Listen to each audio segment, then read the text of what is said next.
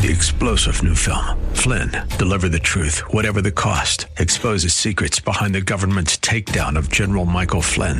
Flynn knew what the intel world had been up to. He ordered the first audit of the use of contractors. This set off alarm bells. He told the truth. He was the most dangerous person for Donald Trump to hire. They had to get rid of Flynn.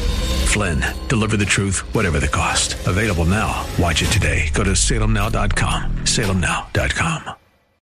When it comes to your investments and retirement, in this economy, it's important to be smart.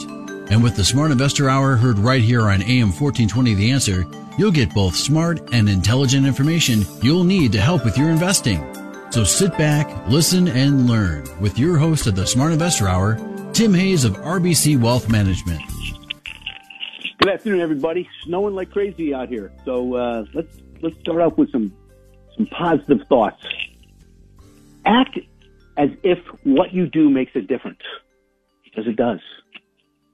If opportunity doesn't knock, build a door. I like that one.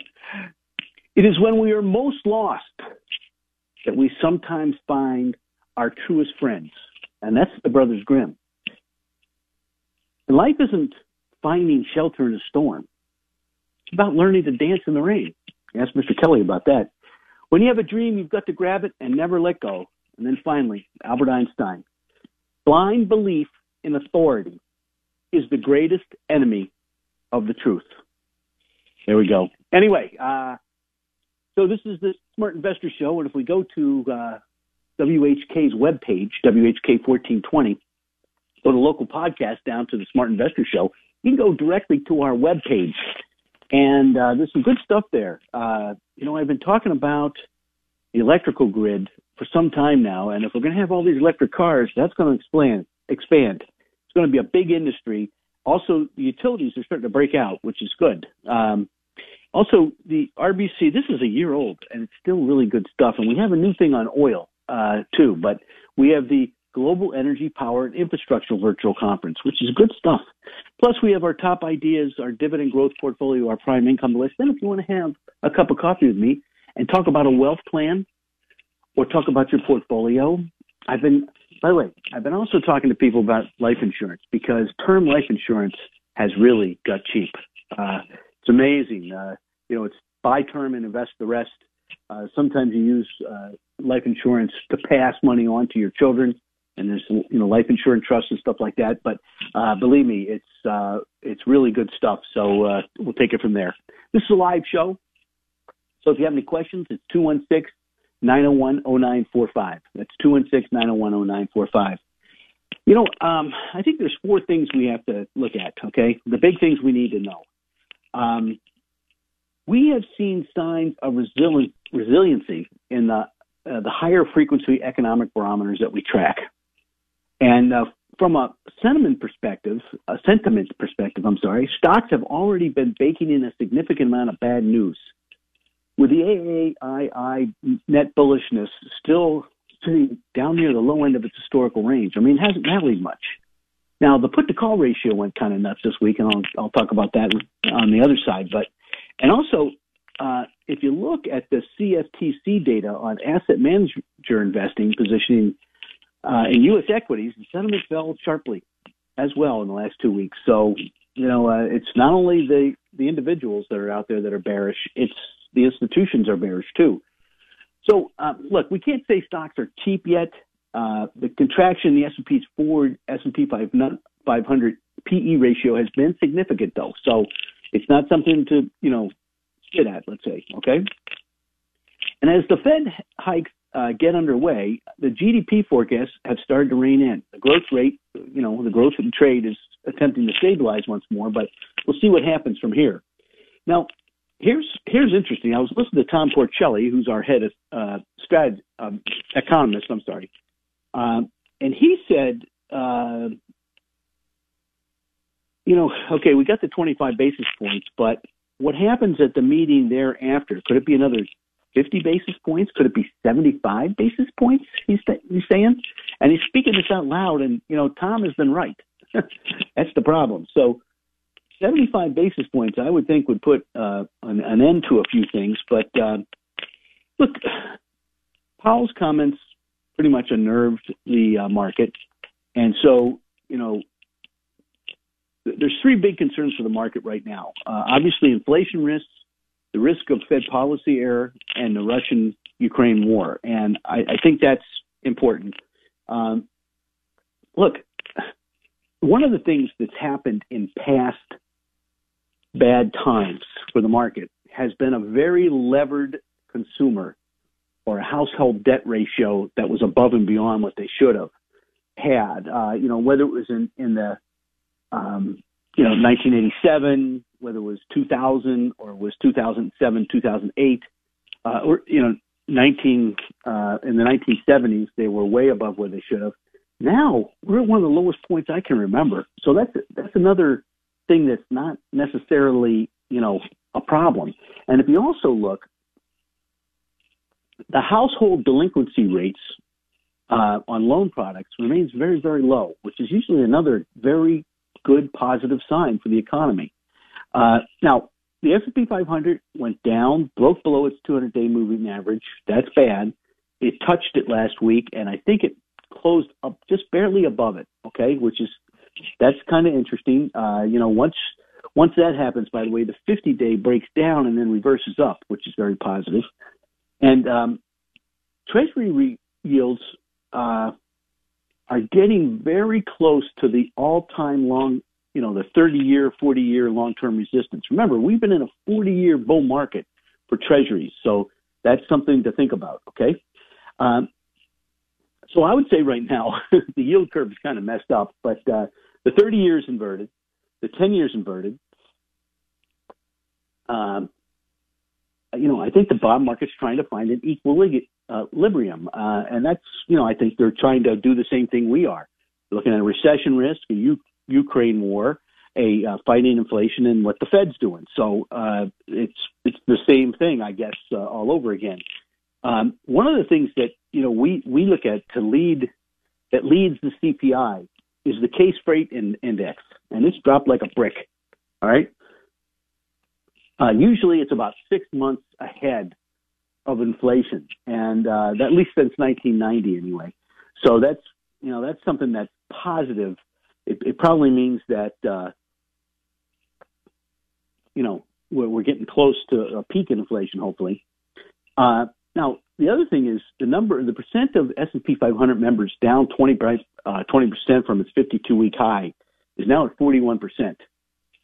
It's really bad for the but once that 40% crossover is usually a long-term buy, okay? Technically anyway.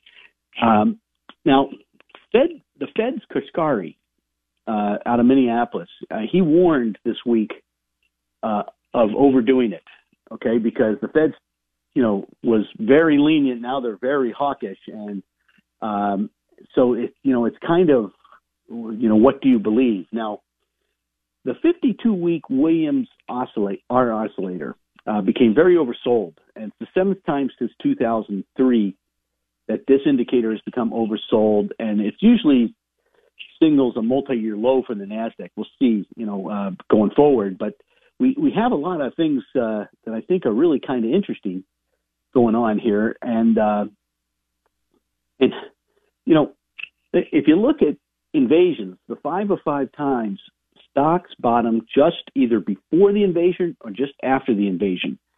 So it'll be interesting to see if this is the all-time low. But we did move above the 200-day moving average, just barely. That's a big, big positive this week, I think, in my humble opinion. Now, the other thing that's interesting, I always talk about insiders on this show. I mean, that's the last part of the show, basically. And, I look at Vickers stock research, and it's expensive, but it's worth it. But the insider index from Vickers continues to reflect improving sentiment, having recently moved into the neutral zone from a very bearish overtone for the first time since October of 2020. As of this week, the index sits at negative 12.62%, and that's the strongest reading since September of 2020. Well, recently, neutral. Current sentiment from this long-term, it's a 6-month barometer, shall we say, contrasts to the extremely bearish readings last July. when we talked about last July, we actually said that we didn't have many buyers. Okay, so turning to the shorter term indicators, if you look at Vickers NASDAQ 1 week, sell buy ratio has improved to 1.53, which is from last week's 1.67. So these are, the insiders are starting to get more bullish. All right. Now, one of the things that you have to understand, because what's going on here, and we've been talking about this for some time, is value versus growth. And we've talked about the barbell approach and how you need some value stocks and you need some growth stocks. There is a gentleman who I have a real hard time pronouncing this name, but it's the Moldavsky effect. And what he figured out was that most of the commodity stocks, which we've been seeing lead the way now, okay, have high PEs at their bottoms and low PEs at their tops. So a lot of these stocks, if you're looking at fundamental analysis, are not good looking, okay? However, they're going up. That's the problem, folks. They're going up, all right? So that's what we have to take a look at and think, think differently, okay? So the value stocks, the basic materials, the oils have high PE ratios at the bottom and low at the top. So, look, we've had a growing drumbeat of pessimism going on here. And the outlook for the world economy and corporate earnings has remained reasonably resilient. I mean, my uncle was a boxer, and he taught me how to defend myself. And he said, if you get 4 punches in, usually the other guy's down for the count. Starts with a jab, then a cross, then an uppercut, and then a hook.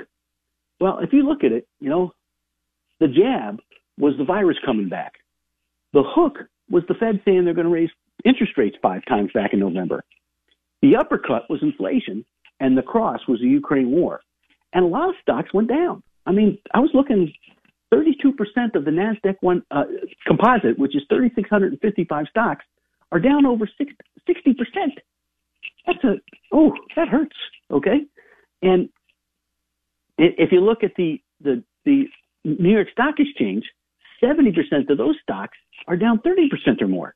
And that's like 5,700 stocks. So it's been tough, okay? The weakness in equity so far in 2020, it's a downward adjustment in valuations because of people worried about those 4 problems, okay? We've got a Fed that was too easy, and now they're probably too tight. We've got the pandemic that came back, and, I was at a doctor's office the other day, and the guy said, it was amazing. He said, we were getting 50% attendance. People were canceling all over the place. And I said, wow, that's interesting. And I talked to a surgeon. He said he was down about 25% in procedures this year. So it affected us. I think the interest rates, the fact that the 2% are now above the 10% is something that you have to pay attention. So I think valuations have come in, and now commodities are leading the way. Okay? And we talked about commodities being down 80% just a year ago. Okay, so nothing goes down forever. It's one of the worst bear markets in commodities history, and not only monetary policy was very easy, but then we had Congress come in and give away money.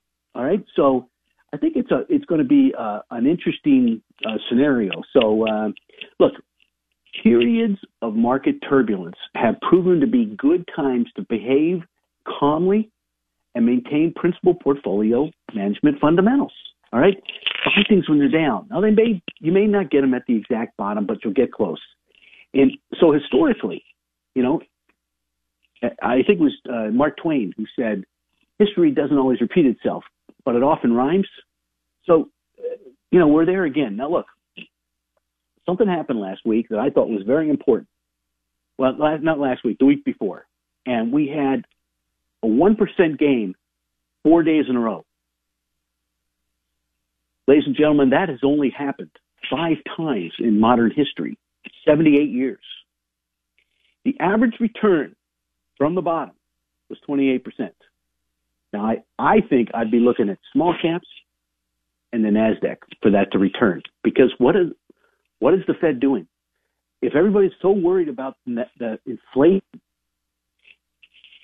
and the PE ratios of all these growth stocks, and the Fed says, hey, we're taking care of inflation. Maybe all the worry's in there already. Okay? So you have to take a look at those. But huge gains have occurred. Now, by the way, the NASDAQ's already up like 9-10% from a week ago. And we said not to get too bearish. We said we were pretty close to where we like it, and we'll take it from there. Okay? Now, look, we're at a spot, and I think you have to use these as some fundamental stops. Okay? So if I look at the S&P 500, I think 44.55 would be a good test. And if I look at the NASDAQ, I think 3,500, which is down about 9 points from here, would be a good test. The NASDAQ looks like it could break it. I don't know, possibly. But if we look at the weekly momentum on the S&P 500, it's starting to turn up. All right?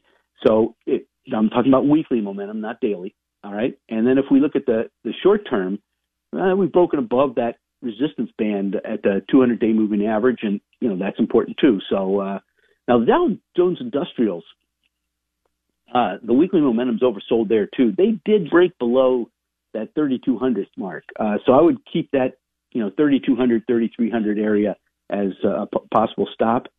And European markets, although I'd probably stay away from them, they rebounded from a very important technical support. Right back to a first resistance. So I'd be watching that very closely. Emerging markets still look out to lunch, and I would be stepping back from those for a while unless you're really, really aggressive trader. And I'll just leave it at that. Now, I think what's important here is, where you need to start positioning your portfolio. Now, if I was a CD buyer, I might be looking at the 2 and 3 year CD buy numbers and start to, pay attention to those, because if the Fed's going to start raising rates, they'll go up to a certain point and then they'll stop. And then, the 5 and 7 year will be where you really get, not only, if you're buying a bond and you're looking for total return, that's the place to get, but somewhere along here, when they start raising these rates and you're a CD buyer, look to add when they raise the rates. Okay. Now you're never going to get the high. All right. I want to ask how many people out there have sold the exact high in a stock and bought the exact low. Doesn't happen very often. Okay. It's the same way with rates. Okay. So what you want to do is put them, a little bit here, a little bit there. So if you're a CD buyer, I think we're getting close to the top in the rate section than the bottom. Anyway, let's take a break. Like I said, if you have a question, the number here is 216-901-0945.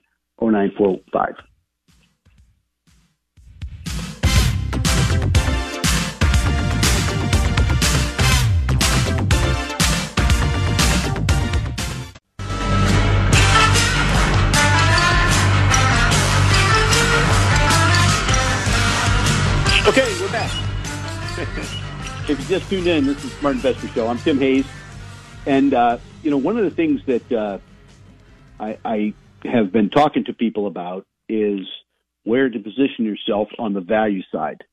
And I think that's important because, value has it's a big opening. And, I think it's something that you have to start to think about a little bit. But anyway, the one thing I did see this week, okay, and this was Thursday and Friday, I noticed that the near-term rally has begun to show some evidence of stalling a little bit. I can't, make a firm case that a reversal is underway by any stretch of the imagination. But, last Monday we had sellouts in Boeing, Disney, Home Depot, and McDonald's. And so, but we're right, especially on the Dow and the S&P, we just broke through resistance, just barely, and we'll probably come back to that resistance level. That's what normally happens. Energy still has not shown any signs of peaking. It's a little bit high off its trend line, so I might wait for it.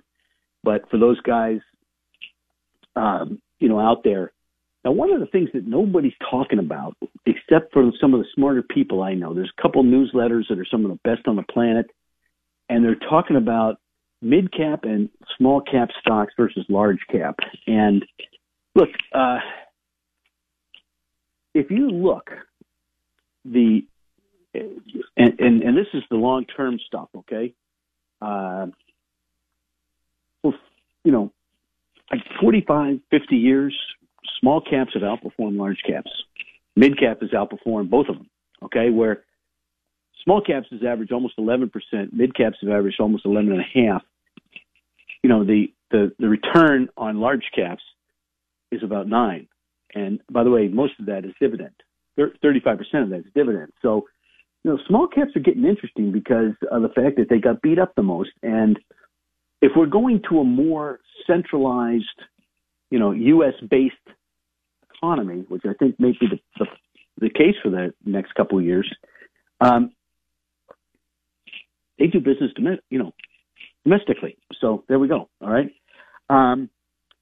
You know, we are at the long-term downtrend line for interest rates. We're very close to it. And whether you're looking at the TLT, that's a long-term uptrend line, or the TNX, which is the 10-year, or the TYX, which is the 30-year, I think that's a situation where we have to pay very close attention. So, you know, I would just suggest that we're right there, and I don't think you're going to break a 40-year downtrend on the first try. That's my bet. All right. So, you know, I mean, we closed Tuesday close to our session highs, which is very positive. And the QQQ daily chart, you know, it broke out of the downtrend it's been in since basically end of November, which is very positive. Now, obviously, it's got a lot of room to make up, but, you know, I think that's, you know, something you have to pay attention to. Now, some of the laggard groups like oil services and drilling are now paying catch up. And that's where, you know, if I was buying into the oil business, I'd be looking at the drillers, the service groups, and maybe even some of the MLPs, if you don't mind you know, they have a K1. So, you know, they that's for your taxes, and they send them to you right the day before your taxes are due usually. So, but that group broke out of a downtrend, and I think that's a very interesting place to go. I was looking at the charts on those things, and some of them look really, really positive. Now, I have my particulars that I like, and, you know, you do your own homework. If you're one of my clients, you might be in or are going to be in shortly. So those are some of the things that I've been thinking of. And so, look, we broke through the 44.16 area, which is very positive. And I think the 44.55 area coming back is an area where we hope to hold. You know, of the financials, the regional banks look the best. I notice a lot of these things are breaking out on either volume or takeover rumors and all sorts of stuff like that. And the one thing I did notice this week is the utilities, which we've been talking about for a while here on the show, have broken out. They are beating the technology group right now. Okay? So let's go back a year. And I suggested that you buy oil stocks. For 4 straight weeks, I talked about buying oil stocks. People thought I was nuts. Okay? They're leading the way now. But what was dead last in the dynamic asset level investing? It was basic materials, oils, and healthcare. And utilities were second to dead last. They were the lowest form of life. Utilities have now overtaken technology.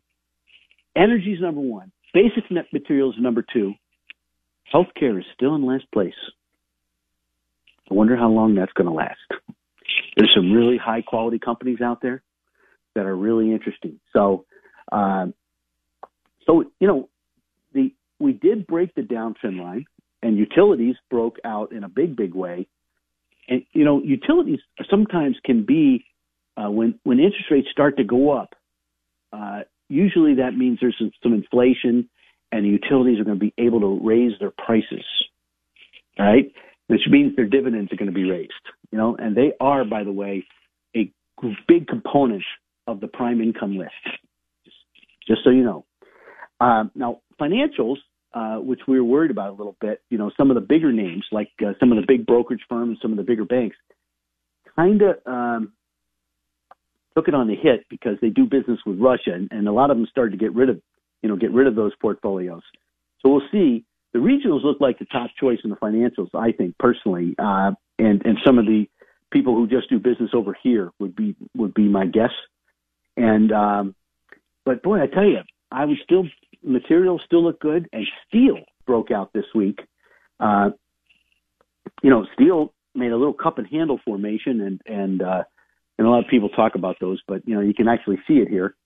So there's 3 or 4 steel stocks that I really like, but some 2 or 3 of the steel ETFs, they all have this little cup and handle formation. So it's that's a good looking chart, and it there's a local company that looks really good. It's up a lot, so you got to hold on. That little aluminum company I talked about, I didn't even have time to get half my clients in, and it went up like 50% in a week. So the basic material stocks are still good, all right? And I see steel breaking out. I see materials as a sector. It's very bullish, and if you look at, there's a couple of different ETFs out there that look really, really good. And what I like about materials is they've broken out versus the rest of the S&P. So the relative strength is picking up, okay? And that's something that not many people talk about, but they should, because, you want relative strength important. What is relative strength? It's how your stock is doing compared to the market. So what you want to be in is the high relative strength groups and the highest relative strength stock in that group. And I've got those names, by the way, so we'll leave it at that. But we are coming into near-term resistance on the QQQs and the SPXs, so I think, we could have a pause. Like I said, 44.55 would kind of, I would say, would be a break to the downside. There's some upside resistance at 45.43 and 45.65. So if we got over 4,600, I think that'd be very, very positive. So now, like I said, we've only had a 1% move 4 days in a row, 5 times in history, and every single time we've had a huge move up. So keep that in the back of your mind. The other thing I saw, is that the relative strength, or the RSI indicator, is now pretty much overbought, and so isn't the monthly momentum indicator. And I use a moving average convergence, divergence. If you don't know what those are, maybe you shouldn't be running your own money. That's all. So they're kind of overbought, but the sector participation, technology's underperformed, utilities over the last month, despite rising rates. And energy, materials, and utilities are moving up. The other area I think is really that I really like are the rails and also the chemical companies. All right, so the chemical companies are starting to look really, really good. By the way, the GAN people, which we talked about 2 weeks ago, were right on, man. And they're still saying we've got more room to run. Hey, let's take a break. Like I said, if you have a question, the number here is 216-901-0945, 216-901-0945. We'll be right back.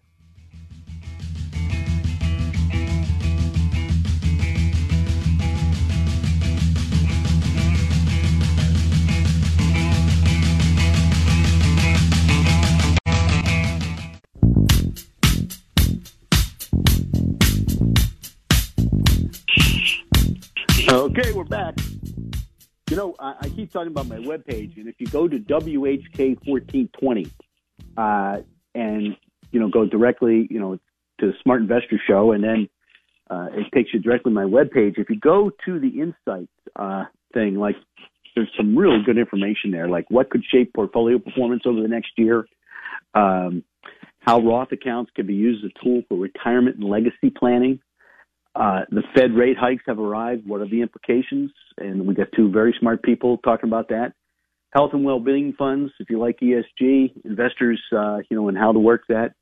And the Fed rates hikes announcement and goes above and beyond. It talks about this and how the Russian-Ukraine conflict leaves us more cautious toward European equities, and 4 strategies to combat financial uncertainty in a turbulent market. So those are available for those who are interested. And it's good stuff, so it changes every week, and we'll leave it at that. Now, one of the things Vladimir Putin announced that unfriendly countries will need to pay for oil and gas with rubles. This follows numerous sanctions going back to and forth between the Russian-Ukraine conflict, obviously. One of the main effects of this has been the extreme downside movement in the value of the ruble. For example, the U.S. dollar is up over 41% year to date, and if you look at the ruble, actually it's down like 65% in 2 years. So in an effort to boost the value of the ruble, forcing other countries to make their oil and gas payments in rubles increases demand for the currency while decreasing the demand for others like the U.S. dollar. Whether or not it'll have a major impact on the U.S. dollar or the euro, it will remain to be seen. But the U.S. dollar spot index is trading in a positive trend and recently formed what is known as a shakeout pattern. And so what you have is it breaks a little bit, double bottom, and reverses up. And that's going to be really interesting, I think, going forward. And I have this, Michael keeps calling me about Bitcoin, and Michael, I don't follow Bitcoin. I on a point and figure chart, it broke a double top. So, maybe it's well below its downtrend line, and we'll just leave it at that. So we always talk about the bullish percent, and this is our main risk guide, and it just steered us pretty well, I think, through some turbulent times. Last year, it was a little bit wacky because we had like 16 or 17 moves back and forth. But each time it was right. And what I like about it is it's not subjective. It says, hey, you got this many companies breaking down, you got this many companies turning up. That's when the market starts to break down, people just sell. Okay? It's psychology. When the market starts to break out, people buy. It's that simple. So it's a chart that was designed back in the 30s by some people who did point and figure charts to an art. Okay, and these guys, that's all there was back then. And these guys used to, they wanted something that when everything was down and out and nobody wanted to talk about the stock market, they wanted to be bullish. And when everybody was bullish, they wanted to be bearish. And this guy made his let's put it this way. The first time he started talking about this was in 1929. And he said, by the way, the indicator at that time, is the first time they showed it to everybody, was at 89 in September. And then it fell down, and it came back up and made a lower high. And the rest is history. The crash occurred, okay? So this has been around for a while, and it's done its work. Now, we said it got down to 35 and then reversed up into a column of X's. It was up 11% last week. So a lot of stocks turned up. They were in just certain industries now, okay? Staples, utilities, basic materials, oil, stocks we haven't talked about for a while. Now, the FANG stocks reversed up too. So we're now at 53%. We're dead center. Pretty good place to buy stocks. And the over-the-counter index, the smaller names, we just talked about those. And, look, the Prudent Speculator, which is a darn good newsletter, has been talking about small caps now for a couple months. All right, so that's not dumb money. They reversed back up into a column of X's at 38.5. That might be a good place to go. That's a very good place. Now, the world index also reversed up. It was up. By the way, small caps were up 8.1%. Remember, they were 26 just a week and a half ago. And the world index was at 34. It's at 43. And they were up 6%. So they're in a column of X's also. So that's a big plus. Now, one of the things we've seen is the bullish percent indicators, if you look, like for the S&P 500, broke its downtrend lines. That's very important because now it's a solid citizen. So not only is the NASDAQ or the small cap and the New York Stock Exchange index reversed up, but the S&P 500 is reversed up, and the world index reversed up. So, look, usually when this occurs, we're at a bottom. It doesn't mean we're going straight up, okay? Now, I think, like I said, we've become fairly overbought. So I think, we may have to, turn back up. So, turn back down just to test the low again, just to make sure everybody's paying attention. And to put the call ratio this week, everybody's buying calls. All right? When everybody buys calls, it's not a good time to be buying stock. When everybody's buying puts, that's a really good time because everybody's bearish. That's what happened 3 weeks ago. Okay? Yeah, even I got bearish. Me, Mr. Bullish percent and all that, I thought we were going to turn back down and go from 34 all the way down to like 5 like we did back in 2020. So I got a little bit bearish, and I talked to some of my clients, and some of my, I said I'll be back if we break support. We broke it for 24 hours and reversed back up. So that gets you a little, everybody gets emotional. Warren Buffett sold U.S. Air at 6. He bought it at 33. All right, so now when you follow 5 of 6 positive days, the forward S&P 500 returns are usually positive. For like a week, it's like a 2. It averages about 1.5%. For 2 weeks, they're flat. It's because you always pull back. For a month, it's like 3.8, but for 12 months, it's like 26.67%. That's the average. And that goes back with 4 days in a row, 1% gain. So don't be bearish out there, okay? Now, if we look at dynamic asset level investing, this is relative strength investing. You want to be in the best company in the best group, okay? Here we are. Energy and basic materials are 1 and 2. Financials are number 3 and industrials are number 4. You may recall energy and basic materials were dead last this time last year. Healthcare is still dead last. Communication services, that stuff, Facebook's in there, or Metaverse, whatever you want to call it, is in there. And utilities were second to last. And now they're above technology. They're not a favored sector yet. So the favored sectors are energy, basic materials, financials, and industrials. Dead last are healthcare and communication services. Why do I bring that up? Because energy and basic materials were dead last year. So sometimes what is last becomes first. The tortoise and the hare. So financials, I would overweight. I like the regional banks better than I like the big banks, but the big banks are viable. Industrials are improving. We have both technology and real estate. Well, technology is improving a little bit. I don't know if I'd be jumping all over it, but real estate is weakening a little bit, and consumer discretionary, I'd underweight, same with communication services, but they are improving. Like I said, you got to watch for that. As far as the emerging markets are concerned, by the way, I got a shout out for our boys at Dorsey Wright who provide us with a lot of our information on the bullish percent. Great guys out of Virginia. Watson and Tom, I think, are both retired. I think the NASDAQ now owns them, but they're still good folks. But, people were asking me, where would you put money? Well, it seems to me that Europe is kind of a tough place to say, go out and buy everything there for obvious reasons, okay? And the emerging markets are probably going to be a tough area. But what about Latin America? I looked at several ETFs on point and figure charts, and I looked at the iShares. That looked good. I looked at a couple other ones that looked really good. Now, they're overbought.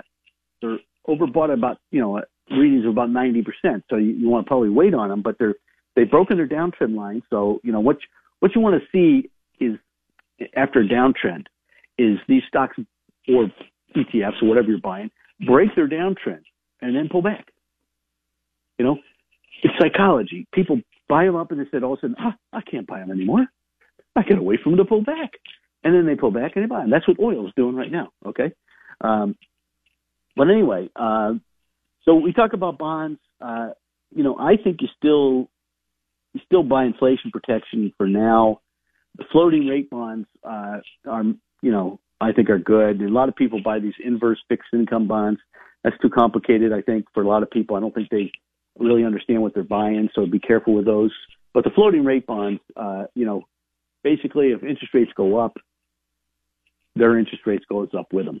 Okay. Now, if interest rates go down, then you get another problem. But we got to see that happen first. So just seeing what I see now, I think that's the way I'd go with if I was buying bonds. Crude oil, went from 2 or 3 weeks negative is now positive for 4 weeks. One of the things that's interesting about crude oil, or the oils in general, oil service oil, is at one time, back in 2008, they were 25% of the S&P 500. Technologies now was just 30, okay? Oil, even with its rally, is only 6%. There's a lot of room for improvement there, right? Okay, so oil went positive for a couple weeks. Gold's been positive for 7 weeks. The commodity indexes in general have been positive for 12, 13 weeks, and that's usually a pretty long time. So like I said, the breakout has occurred. Now they'll pull back, okay? Corn has been going crazy. Same with wheat. Copper, nickel's the one. Nickel's up like 1,500% from its low, which, by the way, makes a lot of the electric car makers, they're going to have a problem because there's a lot of nickel in those electric cars, a lot of nickel in those cars. And the other thing I think is the global carbon index. You got to watch that. That kind of broke out and then broke down. So stay tuned. Hey, we're going to be back with Insiders and then a little wrap up from our friend Rob Schleimer. In the meantime, if you have a question, 216-901-0945. Stay tuned.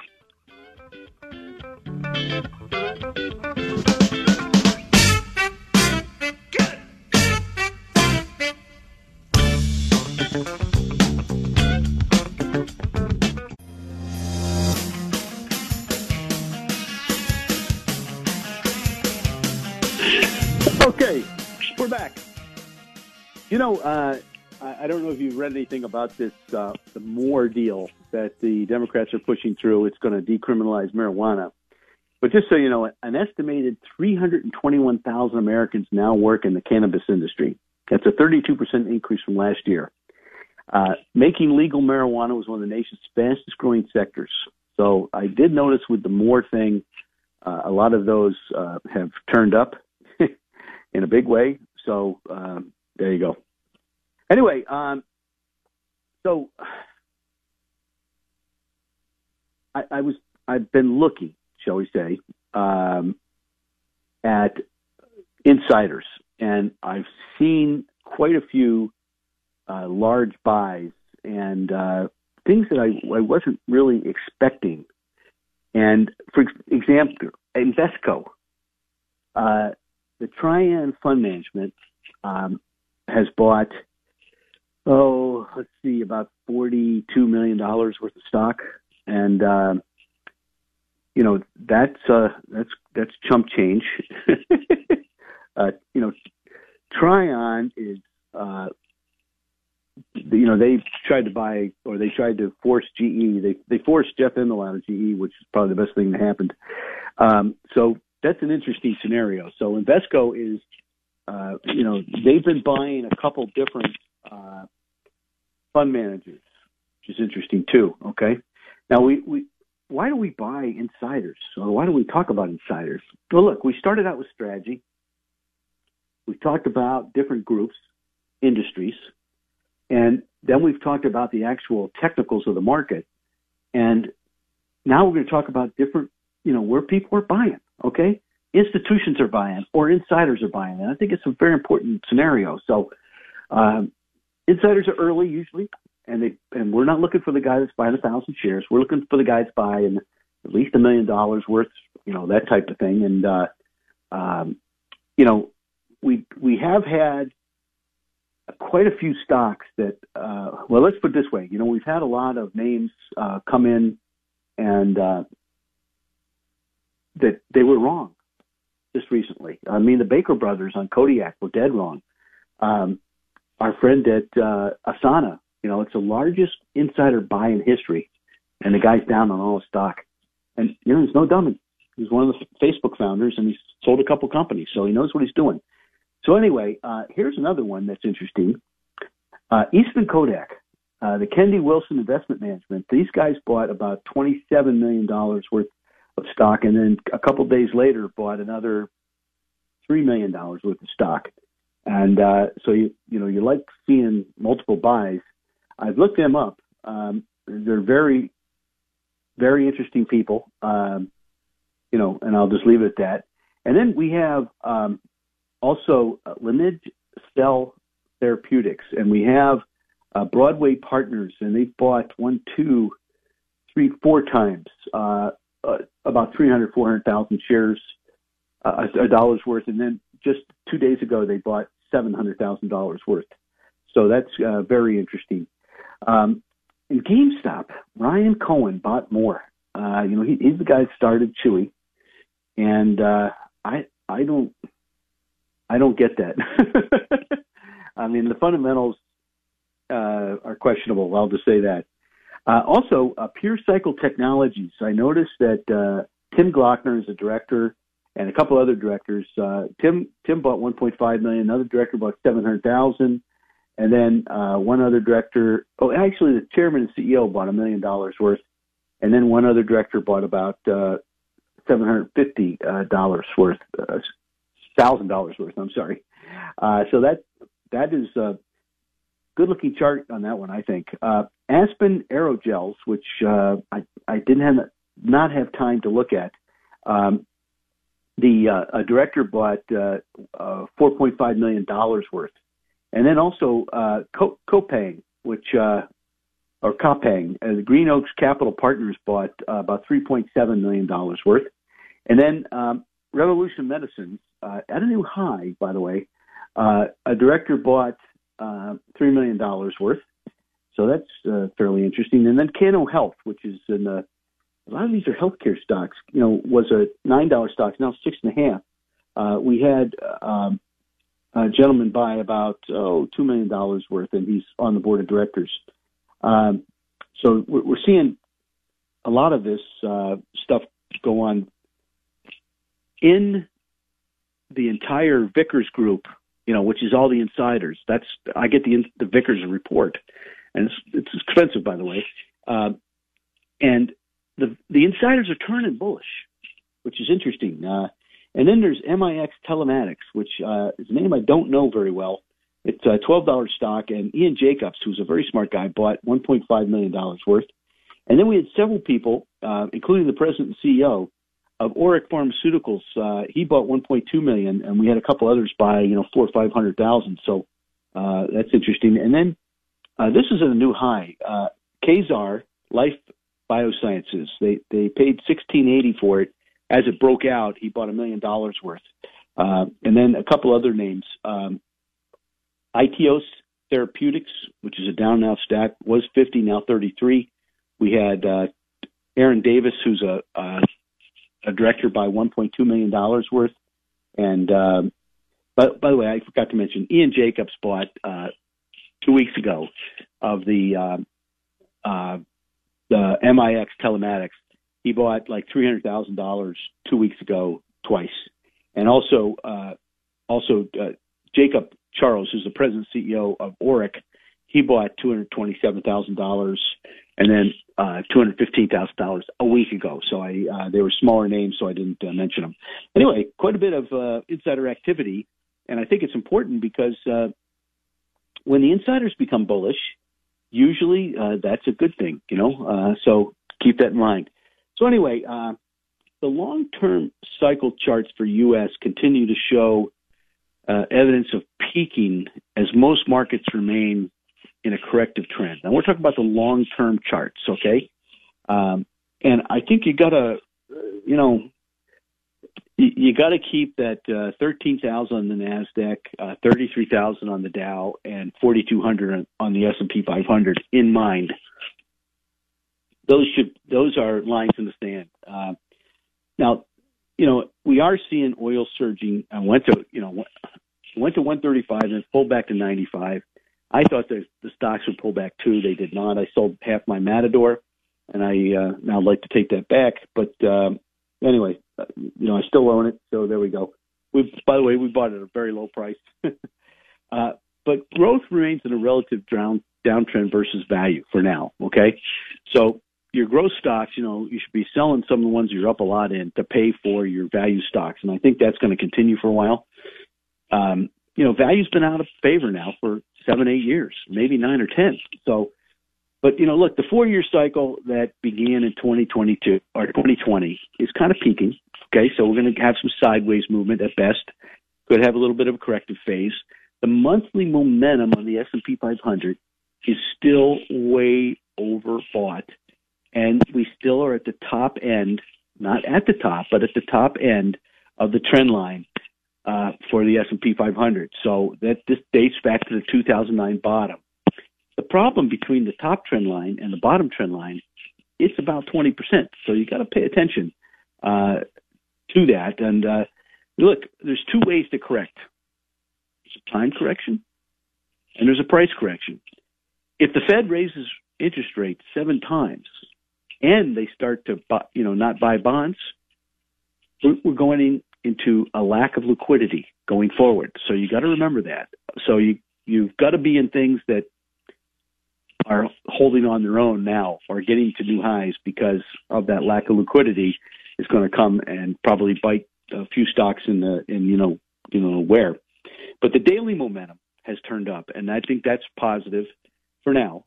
And like I said, 5 times in history we've had 4 days with a 1% increase, and usually it's been a big move up after that. So now one thing is the relative performance of the NASDAQ is now an area where it's got a hold or it's a breakdown versus the S&P 500. So the S&P 500, it's actually the bottom 300 stocks that are really leading the way, and that's basically the materials and earnings type of thing. So materials and energy. So the Russell needs to hold. It's got a lot of support down about 5-6%, but it's got to hold here. One of the things I did notice is relative performance remains in a downtrend, but it's right where if it broke the downtrend line, it would improve drastically. Now, the other thing I think is the volatility index. We talked about it 2 weeks ago. We said it was down 5%, and then the market rallied. Okay, so the volatility index leading one way or the other is a way to go. So now we're at 20. Remember, to get to a normal, normalcy is like 9 to 15. Okay, that's when we're in a big bull market. So we're still not even close to normalcy. It's the longest period of time we've been above 20 for a long, long time. Okay, a long, long time. And you know what? The sentiment didn't get that much better. It's still very bearish. So, that's good. Okay, so that's a big positive for everybody out there.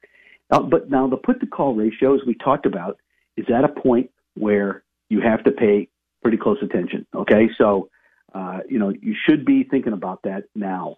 Okay, because don't go out and buy stuff. Wait for it to come to you unless you really feel good about it. Like I said, I think the oil service stocks, the rails, some of the chemical companies, utilities are breaking out, but you might want to wait on those. Also, the defense stocks. Something tells me we're going to spend a lot more money on defense going forward. I've got 3 names that I really, really like. A lot of my clients own a lot of these. And then the regional banks on the financials. They look really good. They're hard to buy. You might want to use an ETF on there. All right. So, look, going forward, if you need, if you want to sit down and do a wealth plan, give me a call. If you go to WHK 1420, go down to Smart Investor Show, it goes directly to my webpage. Go to Insights. There's a lot of stuff, 4 financial strategies to combat a turbulent market, succession planning for businesses, what are you paying for tuition, all sorts of stuff. It changes every week. It also has, a way to get in contact with me. So if you want to sit down and have a cup of coffee, talk about a wealth plan, talk about the market, give me a call. In the meantime, have a great weekend. It's snowing like crazy out here. This is Smart Investor Show. My name is Tim Hayes. Remember, buy low, sell high.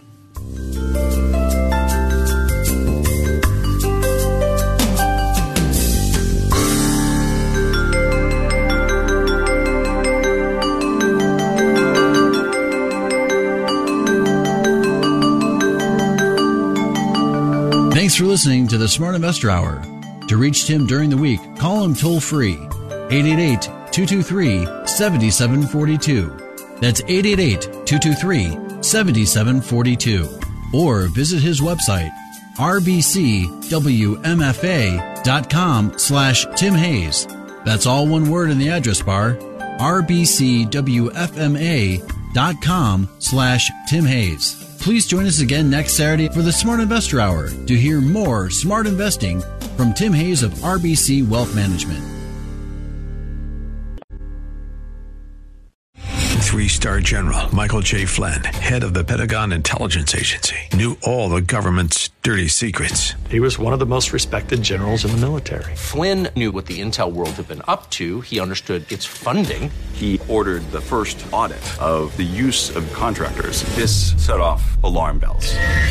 The explosive new documentary, Flynn, Deliver the Truth, Whatever the Cost, uncovers the facts behind this scandal. Flynn told the truth. He was the most dangerous person for Donald Trump to hire. I find out the worst enemy that I'm going to face in my life is right here in America. They took my assessment and they wanted me to change it. And I was like, I'm not changing it. They had to get rid of Flynn. With in-depth interviews, archival footage, and never-before-seen personal records of the man behind the headlines. I just felt like I was drowning. Flynn, Deliver the Truth, Whatever the Cost. Available now. Watch it today. Go to salemnow.com. salemnow.com.